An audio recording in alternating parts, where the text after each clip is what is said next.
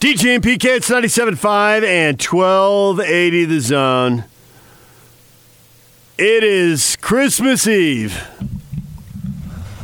Sports is pretty much shutting down, except for one football game in Hawaii involving BYU in Hawaii. Good. Yeah. Good that there's a game, or good that sports is shutting down?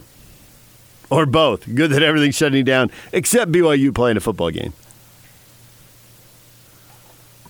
Yeah, I would go with what you said on the latter there. I'm excited to watch this game. To me, Christmas Eve, it's early enough, 6 o'clock our time. I don't know that I would be interested in it if the Cougars weren't playing in it, but I'm going to watch it. I'm going to have it on television. I plan to watch the game. To me, if you're a BYU fan, I don't think it's sacrilegious to be watching the game. What's the difference?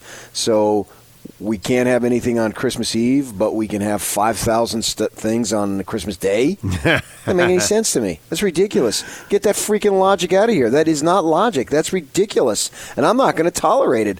I'm a Cougar fan starting at 6 o'clock. In fact, I'm a Cougar fan starting at 5 o'clock when we have our pregame show here on the Zone Sports Network. I'm going to be locked down on that, too. And I'm going to be wishing that there was a post-game show. But I understand at that point it's getting a little late and it's getting a little ridiculous. But here, I think it's a big game for BYU, and I'm excited to watch it. I'm going to gather the family around. I mean, I've got dozens of family members that are going to be with me that love to spend time with. Okay, I'm kind of lying here. But nevertheless, I'm going to have the television on, and I'm going to enjoy the game. Does the dog like football?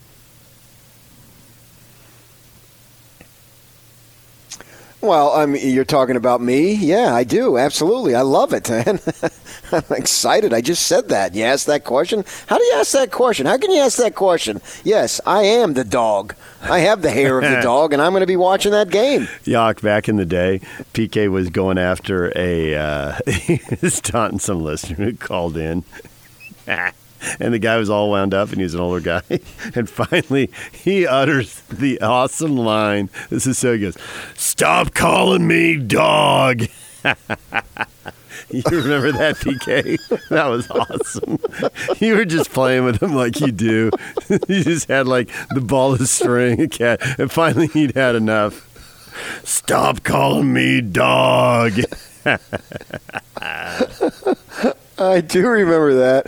And I also remember we had some old-timer on who called you James. He was arguing with you, and he called you James. Yeah. And me and Terry South just burst out laughing. James! He was upset with you, like the one guy who's been upset with you. I don't know what it was about. Years. Although I guess you... But I do remember I don't remember either. I remember Terry laughing his head off. It's just out of the blue. Oh, you're wrong, James. Terry's sense of humor is different than everybody else's, but that one got him, man. He got going. It's always the stupid stuff that gets the biggest laugh. What do you think, dog? What do you think, dog? Dog, I totally disagree with you. Oh, come on, dog. Stop calling me dog. It was like the 5th time he finally had it. I literally meant your dog. My wife. You literally. I literally meant your dog, D-O-G, not you, D-A-W-G.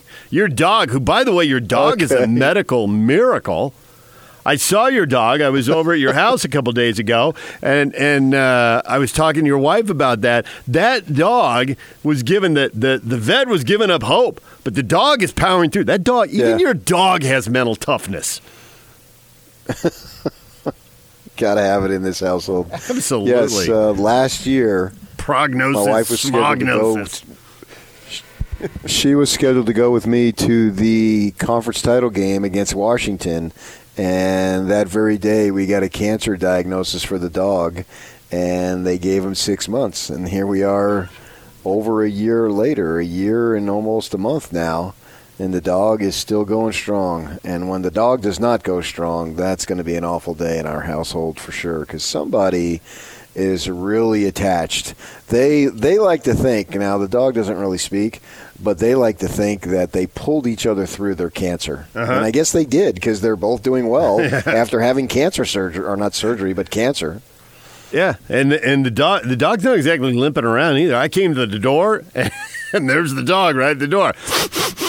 I smell cat. he was bouncing around. The tail was wagging. It was go time. All right. So yesterday we went out and we came back and the dog had gotten in the trash, which had some leftover food.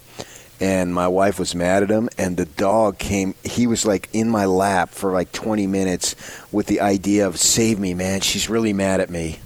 And it was funny because you could tell the dog doesn't really cling to me, but he needed some male bonding at that moment because the female in the house was really furious with him. It's running for cover. Yeah. Help me. Help me. Exactly. All right, DJ and PK, Yock has been working the phones feverishly, and Darnell has Christmas Eve duties that require him to relocate the BYU football discussion to 8:30. So we will talk with Darnell coming up in about 20 minutes. All right, PK. We got more people who want to weigh in. They're just waking up, and they're just joining the discussion with the Jazz making moves. We had to reset this. Y'all get the audio for the 8 o'clock listeners because they need to enjoy this, and we can't blame them for not being up at 7 o'clock on Christmas Eve morning. If they're just joining the party now, we need – so we all knew something was coming, and we had discussions. The Jazz had to make a couple of moves. The bench, clearly Quinn counts on 6 or 7 guys, and he's really struggling looking for other guys that he can bring in and count on. And so they've had to add a couple of guys. And there were rumors about trades, and there were rumors about G League and buyout acquisitions, and something had to happen. So 2 things happen. They make the Exum trade, and they get Clarkson from Cleveland and give up a couple of draft picks. And they also waive Jeff Green, and they're picking up a G League guy who'd been with the Bucks G League team. Now, foreshadowing. Stuff happens, and at the time you know it means something, but you still can't know exactly when something is going to happen or what is going to happen. But PK asked David Locke this question on Friday while we were at the road home. You think we'll see more of Jeff Green taken to the basket? No.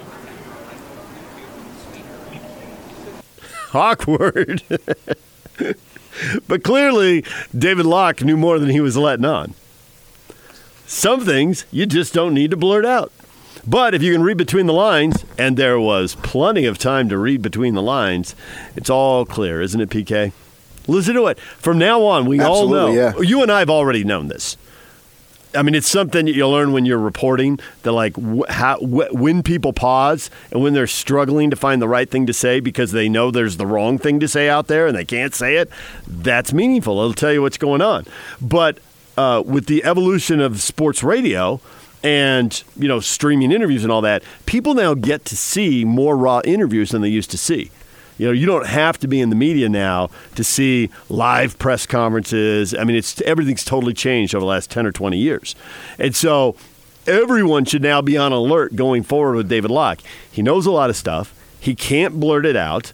But if you're paying attention, reading between the lines and listening to the pauses, sometimes you can figure out more than just the words.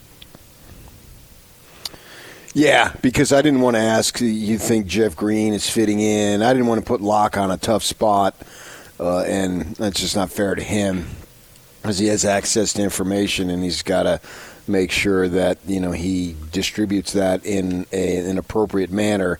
So I had to figure out a way to ask the question to get a response that I wasn't necessarily sure what the response was going to be. But that's why I asked the question the way it did, rather than, is Jeff Green a bust? Is they looking to get rid of him? Blah, blah, blah. Because that would have been unfair to Locke to put him in that situation. But the way I asked that question, he was able to say what he said. And I told him later, as you know, that was the most insightful one-word answer that I think I've ever received. Literally, in 30 years in the business. I don't think I've ever received a more insightful one word. I'm just talking about one-word answer to a question. That told me everything that I needed to know. You think we'll see more of Jeff Green taken to the basket? No. Not only was it one word, but the end is clipped. And like, we've had seriously thousands of conversations with David Locke, right? And even when it ends, because somebody's got to go do something, got to go. You know, when David walks away, he's got like 10 more minutes of stuff he can tell you about the Jazz. The no, and the way he says it, kind of like, no. Please don't do a follow-up question. Do not follow this up. This is not good. And I didn't. Yeah. We just let it go, and you asked whatever you asked. I asked a question about Joe Ingles, and we got a 3-minute answer, and then you said something along the lines of, so you ask a question and get a 3-minute answer, and I ask a question and get a 1-word answer. Yeah, we made fun of it at that point. Just to have fun with it. It reminded me, though, of being in high school. Would you like to go to the prom with me? No. No.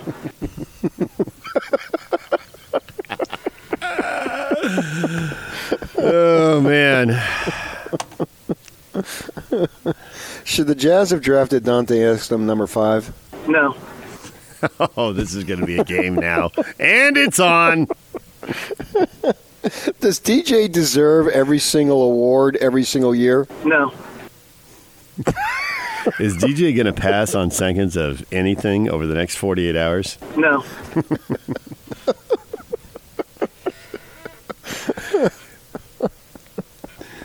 Does DJ have any impulse Does control? Gordon ask a short question? No. No. For both of your questions there. Oh, man. If you'd like to play the game, 855-340-ZONE. Go crazy. Knock yourself out. It's Christmas Eve. You deserve a treat. Why not? No. Does Scotty care about our show? No.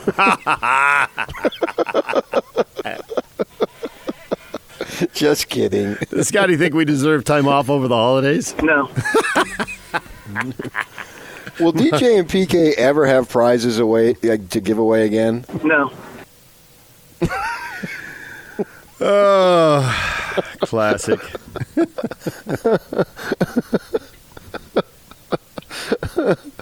Scotty had me on for an hour yesterday because Hans is on vacation. It took me like 30 seconds to bring up working on Christmas Eve. Scotty's just looking at me. Really? Is this how the hour's going to go? No. I lightened up. It didn't go that way. Oh, man. Classic. I'm waiting. Scotty must still be asleep because he hasn't texted me yet. He usually. By the way, if you think Scotty's funny, you have no idea. He tempers it for the air. He's hilarious. Oh, big time. He is big time, yes. His dry sense of humor is like Salt Flats in August dry. Yes, he can be very biting. And very dry and biting. Comes out of left field. And hilarious. Yeah. I know. And when I do stuff like this, he usually has something to tell me. You can't mention most of it. No, you can't, but it is hilarious. Oh. All right, DJ and PK. It's 97.5 at 1280 The Zone. The other thing people missed in the 7 o'clock hour, we actually did talk about the Jazz game, but it feels like the moves they made are going to have a bigger impact over the next, 4 months or whatever it is here, than that one game. But a couple things in that one game. That was a weird game, actually encouraging in some regards. Now, ironic that, that was Jeff Green's last game, and so the bench is going to look different going forward. But I thought the bench was pretty good in that game. And I thought that game came down to the guys who finished the game couldn't beat Miami. They weren't good enough that night to get it done, which is kind of weird because what we've been seeing is the bench digs a hole and then the finishers come in, dig out of the hole, and win the game. Now, Miami's a better quality team than they'd seen over the last couple of weeks. And I thought that the starters did pretty well when they were in at the start of the game and through the middle, through the start of the second half and all that. But those the fourth quarter, the final 8 to 10 minutes or whatever it was, it wasn't their night. And someone tweeted out how many buckets each of the 5 guys made down the stretch, but it was like four baskets among the 5 guys or something terrible like that. I mean, it was really not anything like what we have been seeing. It was unusual because that's not usually where they lose games in the final 6 to 8 minutes. Yeah, Mitchell was scoreless in the fourth quarter. Yeah, I think so. Yeah, it was a weird night. And Gobert was the guy who had 3 buckets, but he had them like on the last 3 possessions of the game. Yeah.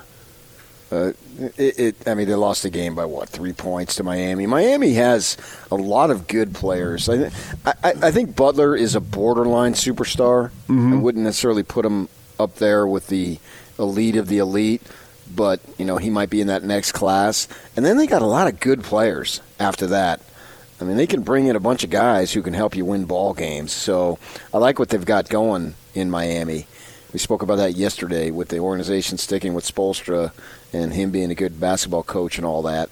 So if you look at the Jazz and they have, give me the final total on Bogdanovich and Mitchell and how poor their shooting percentage was. Combined, they were 9 of 32. They're not going to win many games when they do that. It's just the way it is. That is the way and that's it is. going to happen. Yeah. But it wasn't bad basketball and bad shots, as Quinn said in his post. No, I can live with that loss. That loss really didn't bother me. That wasn't a Toronto loss. That wasn't a Philadelphia loss. That wasn't the Thunder at home loss. That was a loss that's going to happen on the road, the end of a 3-game trip. All right, I'm okay with it. I can live with that, and I think Quinn Snyder can live with that because they showed some stuff there. Just a couple guys, their 2 main scorers, were having a hard time making buckets. I mean, that 3 that Mitchell took at the end, that was like 3/4 of the way down, and it popped back up. And Gobert ended up slamming it off the miss. But, I mean, he shot it from top of the key, and it's good form. It just didn't go. It's like hitting a line drive right at somebody and then make the catch. All right, well, you did your job. It just didn't work out the way you wanted it. But, everything that you did everything possible to succeed, and you barely missed. So those things happen from time to time. I'm not upset at that loss at all. You don't want to lose. I get that. But that might be the best loss they've had all season. But I think that's funny. We always talk about the worst loss. We never talk about the best loss. Moutier really scored it, and Joe Ingles was feeling it. Hitting Locke comes on and talks about, Joe, what does he do in the corner versus above the break, and what does he do catch and shoot versus off the dribble? And he was hitting off the dribble threes. He was clearly looking for his shot. I mean, he took 12 3-pointers. That's like 2 weeks for him.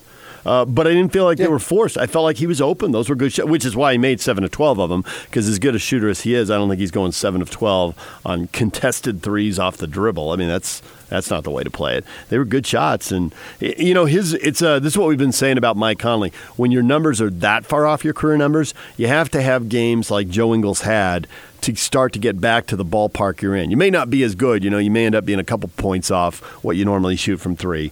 But Joe's not going to shoot, 10 or 15 points worse from 3 than he's been shooting the last few years. So there's some 7 for 12 games out there because that's how you really move the needle on those numbers. Well, since he's been starting these last 6 games, his numbers have been sensational. I mean, that's just a fact. And he can say he's just a guy who fits in, does whatever the team wants. I'm not asking him to be selfish, because I think when we talk to him and you talk to him about shooting more, I think he takes it upon himself as if that means I need to be selfish. And everything in his DNA when it comes to basketball goes against being selfish. I think he needs to understand better. We're not asking you to be selfish, Joe. We're just asking you to be more assertive. And if it's there, you got to do it, because, guys don't like to bring up money. Well, the fact is, you have to be slotted where you are. Your most expensive player has to be your best player, and then so forth and so on. And he's what? He's the 4th or 5th player who's getting paid the most on the team. That's a cumbersome way of saying it, but you get the point. And so he needs to play like that. And the last 6 games, he has been playing like that, and the team has been way better. And they need that. So I think this is my own interpretation of it. We're not asking you to be selfish. We're just asking you to be assertive and to be aggressive and to play like you're capable of, because if you don't, that's being detrimental to the team. The team needs you to do this. Now, 27 points and 12 threes and all that, that's the extreme. We understand that. But don't be a non-factor out there. Be a factor, because you're too good, and the team needs you to be that factor in helping them win ball games.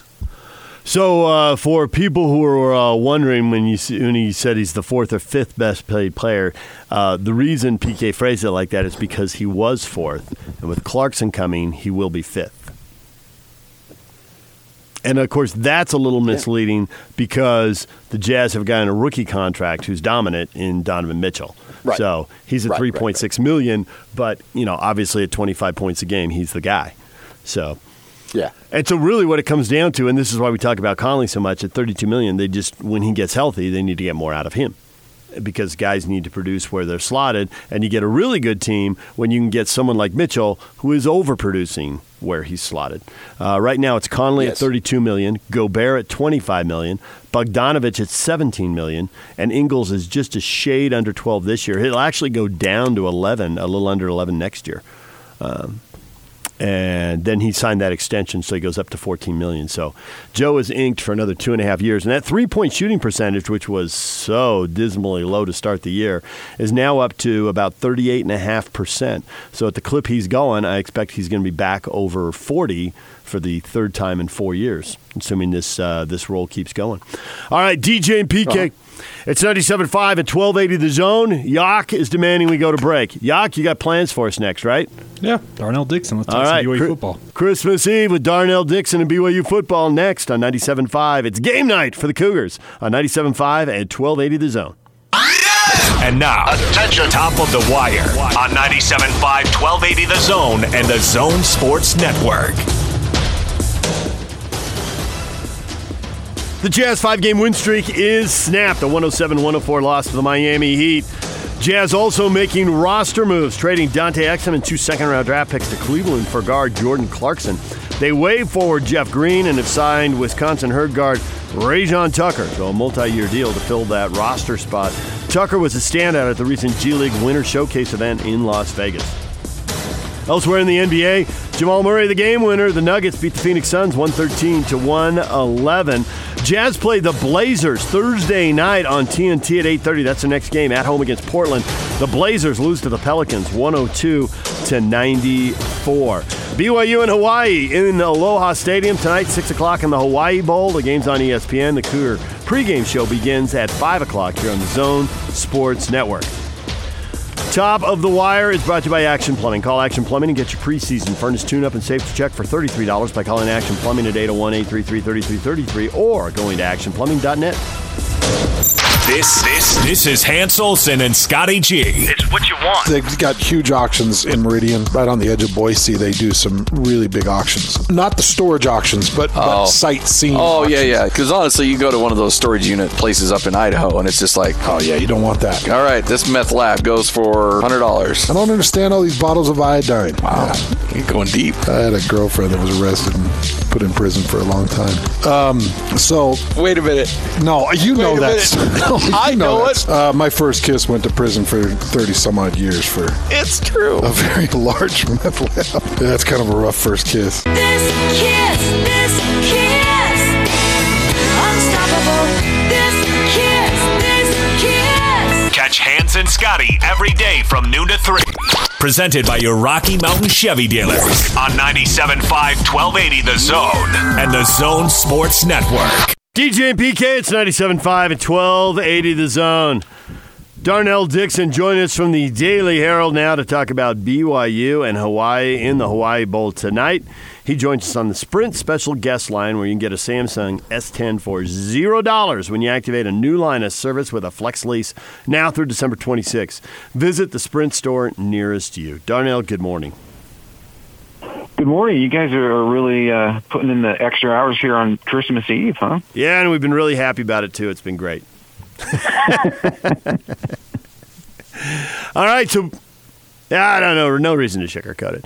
All right, so BYU's got this game tonight with Hawaii. How much do you feel like, even though they've played a dozen games, 8-5 feels way different than 7-6, and obviously they were 7-6 last year. So this game becomes really important, despite the fact they played a dozen games leading up to this, and the season is largely defined. Yeah, I think you take a look at last year when BYU won the Idaho Potato Bowl and Zach Wilson was 18 for 18. I think that there's a lot of BYU fans that had some great talking points during the offseason about the quarterback spot and how well BYU played, even down the stretch. Although they lost to Utah, obviously they led in that game. So I think that it's important for the program in terms of how they're perceived by their fan base to get a win tonight. I don't know how much the players really take momentum necessarily from one season to the next, because once you start in January, it's a whole new team. There guys in different leadership positions, taking different roles and on the team. So I think it's more for the fans. But yeah, I think the perception is, if you go 9-4, 9-5, well, they're going to be 9-5, right? So if they go 8-5, right? If they go 8-5, 9-5, whatever it happens to be, they give that perception that things are picking up, things are getting better, and they're making progress. And that's really what the fan base wants. And if they don't win against Hawaii, then I think the perception is it's the same old thing. And then there's not those great talking points during the off season that the fans can bring up that they feel optimistic about the program. Yeah, I can agree with all that, Darnell. My thought for you is how much individually does Zach Wilson have to prove in this game after the injury and then the San Diego State performance? Yeah, I know he's a competitor, and he's going to want to really end up on a good note with this season. And it's been tough. I mean, you think about a guy that missed all of spring and part of the summer just healing from his shoulder surgery, and then he gets back and then gets hurt and has to come back from that. And when you look at what this team did against San Diego State, moving the ball but not able to put the ball in the end zone, have trouble in the red zone, that's really a quarterback takes that upon himself very seriously.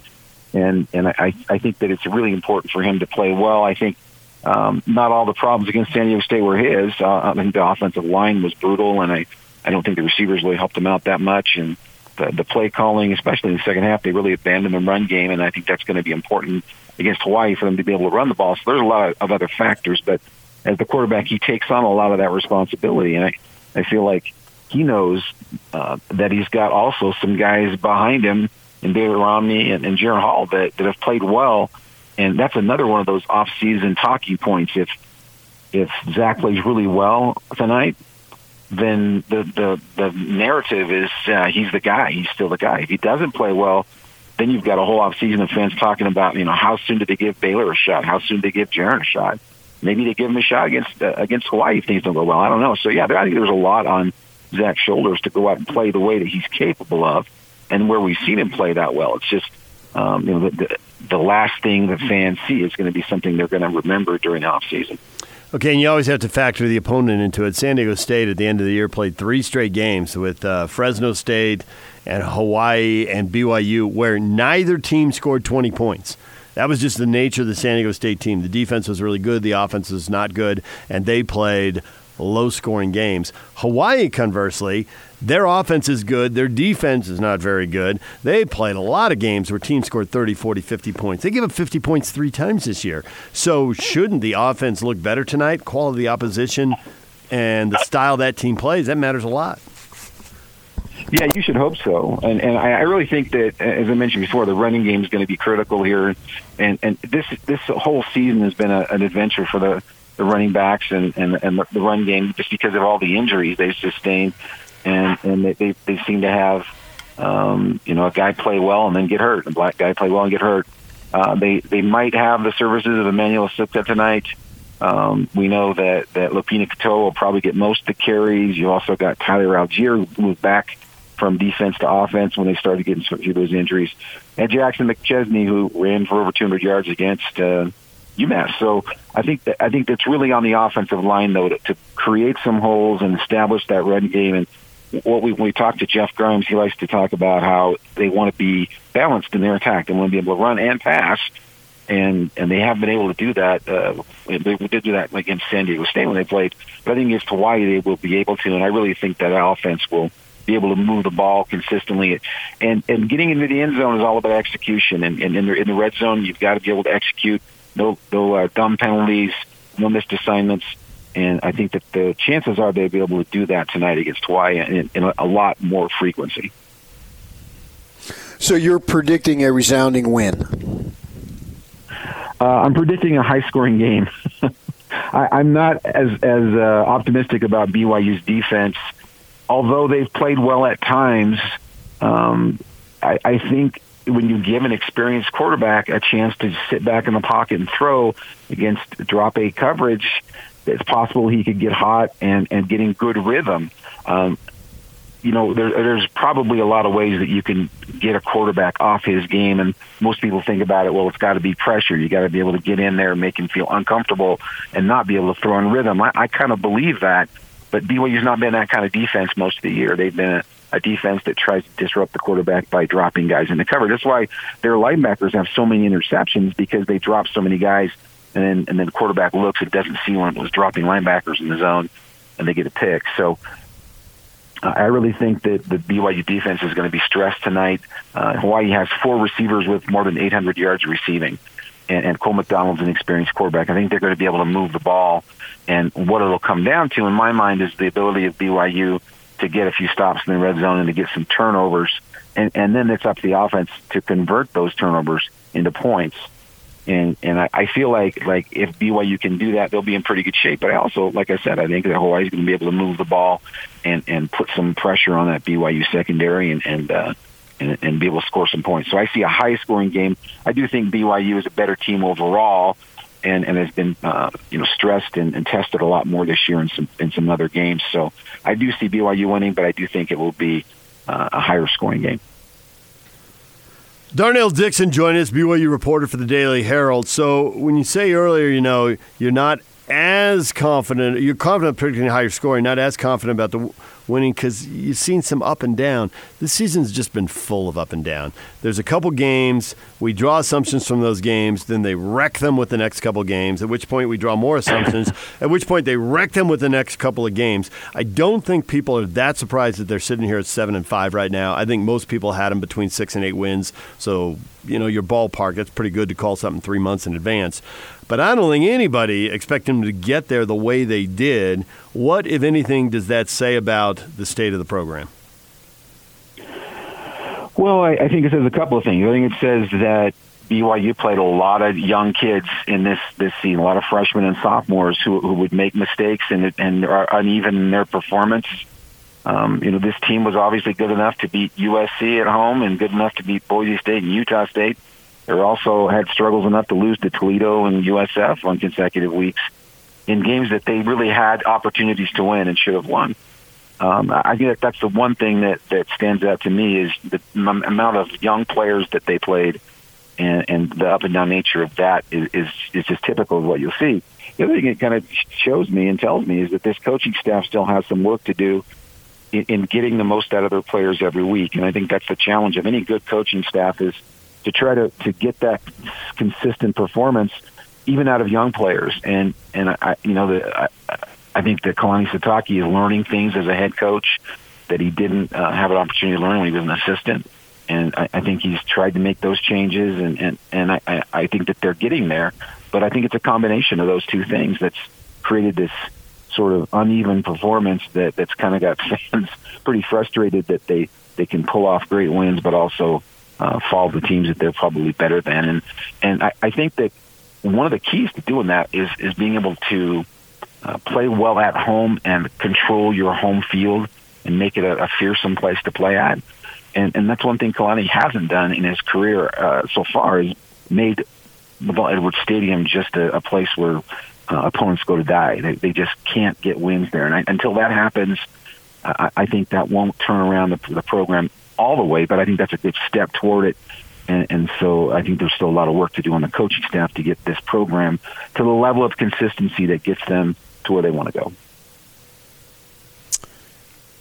Is Mark Pope's magic good enough to make the NCAA tournament? Well, you'd have to say yes based on what we've seen the last month or so, and with Yoeli Childs back in the lineup. He tells us that seniors are magic, and that's a really, I think, overlooked plus in college basketball, because you talk about some of the teams that are Power 5 teams that are consistently in the hunt for the national championship.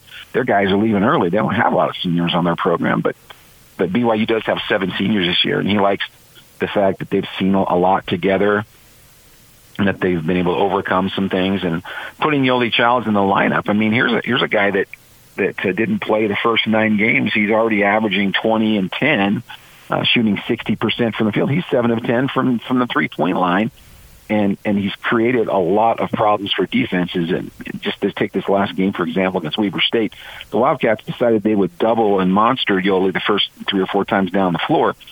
So Yoli found guys open for three-pointers that they made. And then so Weber State decides, okay, we're going to single coverage now, and Yoli destroyed them. He scored. He's made the first 10 shots that he took, and so I don't know that will continue against better opponents. But still, that's the kind of thing we're seeing this year, where whatever. And Yoli told us this. He said we feel like no matter what the defense does, they're going to be wrong because we're going to find a way to get around it. And they're sharing the ball really well. Culture is an interesting thing because they all talk about how they have a great buy-in to the program and they have a great locker room. Well, winning creates a lot of that. They kind of go hand in hand. So when you start winning using that formula, the players are more willing to try that formula. I like what Mark Pope has done with this team. I think that Dave Rose was an amazing coach, but I feel like it was time for a change. And the players have really proven that, they needed a different look, a different outlook on things and a different way to approach things.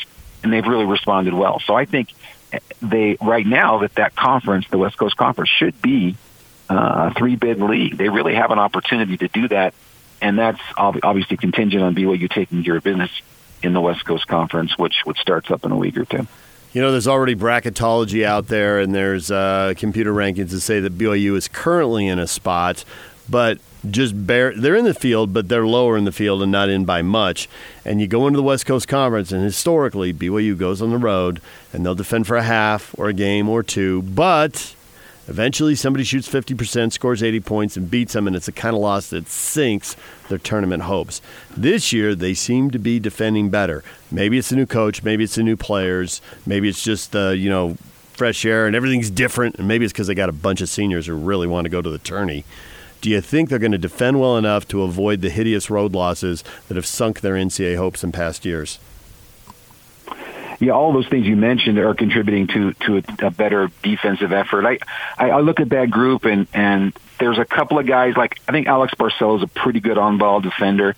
I think for wings, Connor Harding's a pretty good defender. Yoli's obviously working on being a better defender. Dalton Nixon is a guy who really works hard inside, even though he's a little undersized. But so they don't have a lot of really great individual defenders. But as a team defense, I think they've been playing really well.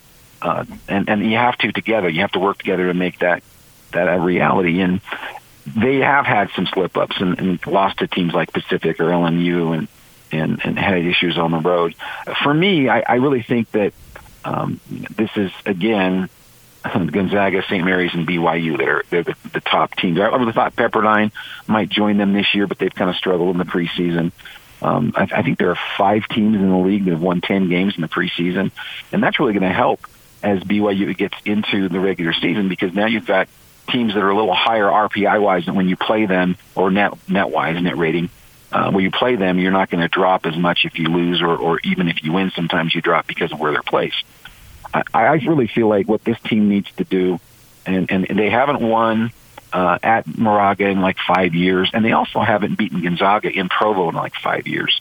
I think getting a win at home against Gonzaga would be tremendous for this program, and they've had some close games at the Marriott Center and just not been able to come through. And talking to Mark Few, he always tells us he loves bringing his team to the Marriott Center during the regular season because it feels really like a game they are stressed and tested and hostile environment and all that.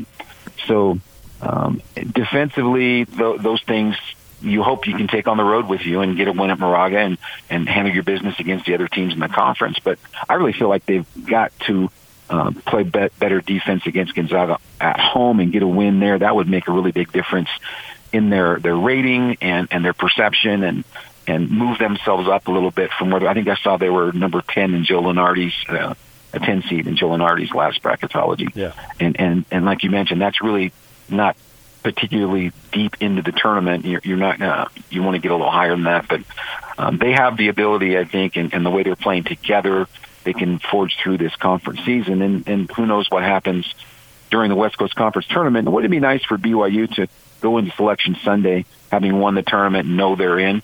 That hasn't happened for a long time. So we're probably looking at a team that's going to have to get in that large spot, but you never know what will happen in March. Darnell Dixon, BYU, covering BYU for the Daily Herald. And Darnell, we appreciate your time on Christmas Eve. You're the trooper. Thank you very much. Hey, you guys too. Merry Christmas to you. All right, Merry Christmas, Darnell. Darnell Dixon from the Daily Herald. DJ and PK. Kurt Kragthorpe from the Salt Lake Tribune. Join us in about 15 minutes to talk Utes and retirement. Stay with us on 97.5 at 1280 The Zone. Take the Zone with you wherever you go. Let's go. Download the all-new Zone Sports Network app on your phone and get live streaming of the Zone as well as podcast editions of every show. From Salt Lake to Shanghai, Provo to Portugal, or Ogden to Oslo, wherever you go, we'll tag along. Let's go. Download the new Zone app by searching Zone Sports Network wherever you shop for apps. It's the Zone Sports Network app from 97.5 1280 The Zone and the Zone Sports Network. Visit the Ford Fan Zone on Level 6. It's your next Jazz game. There are free Pop-A-Shot games, cornhole, and foosball tables. Enjoy incredible city and mountain views while relaxing, enjoying food and drink, taking in the game, and socializing with friends. Jazz and Blazers, Thursday night, 8:30 for TNT. It's a late game, which if you're going to have a late game, it might as well be this week because, most people don't work this week. Although we'll be here Friday morning after the game, ready to talk Jazz and Blazers with you. Just as we have been talking Jazz and Heat and player personnel moves. Jordan Clarkson, hello. Dante Exum, goodbye. 2 second-round picks gone. And the Jazz looking for talent in the G League. Who can they find? Who can they bring in? They brought in one guy. Are they going to bring in more? All questions for Dennis Lindsay. Rajon Tucker, what do you know as you drive into work on a Christmas Eve or out to shop? It is almost time to start shopping, isn't it? Who's going to make a left-hand turn into the mall in Murray today? That'll be brutal. I drove by Southtown yesterday, and that looked like an absolute zoo. Really? It was backed up onto the freeway for 106 South. Nice. Oh, Maron.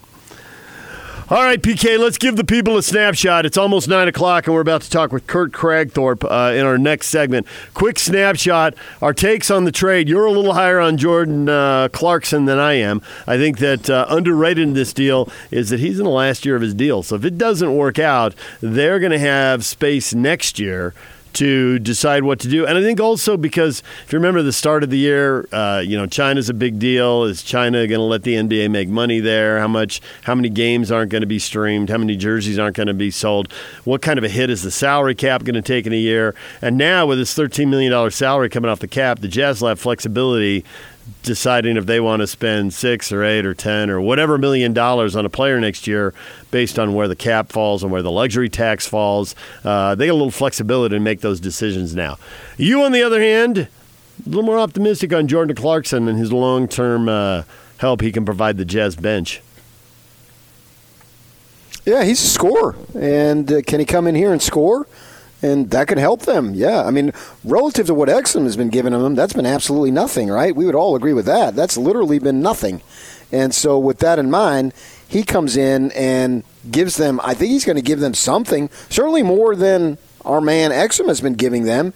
And they've waited. It's time to cut bait with Exum. It's just the way it was. It just wasn't working. He's completely, totally fallen out of the rotation, which can't be good. And then at that point, if you've fallen out of the rotation completely, then you expect him to be able to do anything. If they put him back in the rotation, my guess would be absolutely no. That almost became to the point of a lost cause since he'd been out and hasn't been playing.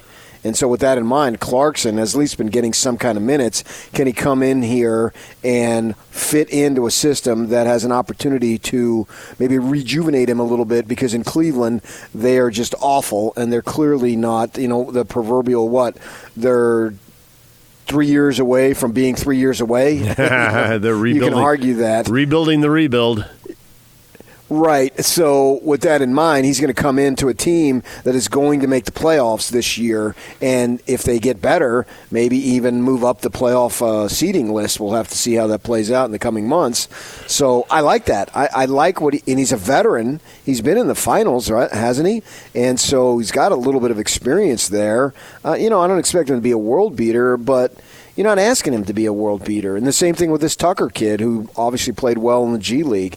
You're asking these guys to play some spot minutes, and then we'll see maybe Niang moves up the rotation a little bit and gets Green's minutes or maybe more than that, and remains to be seen how that plays out, because they've got to make decisions when Conley comes back, because it's clear that Joe Ingles has just raised his game in these. It's just 6 games, so I don't want to go nuts, but I can argue that these 6 games are the best that Joe has played over any 6-game stretch since he's been in the NBA. Right? So that leads me to think that it's not a fluke, because we've seen him play well before. So with that in mind, he's probably going to stay in the starting lineup. And then going forward here, what do they do? All of a sudden now, when Conley comes back, whenever all that sudden is, if it's next week, 2 weeks, 3 weeks, whatever it might be, then there's decisions to be made.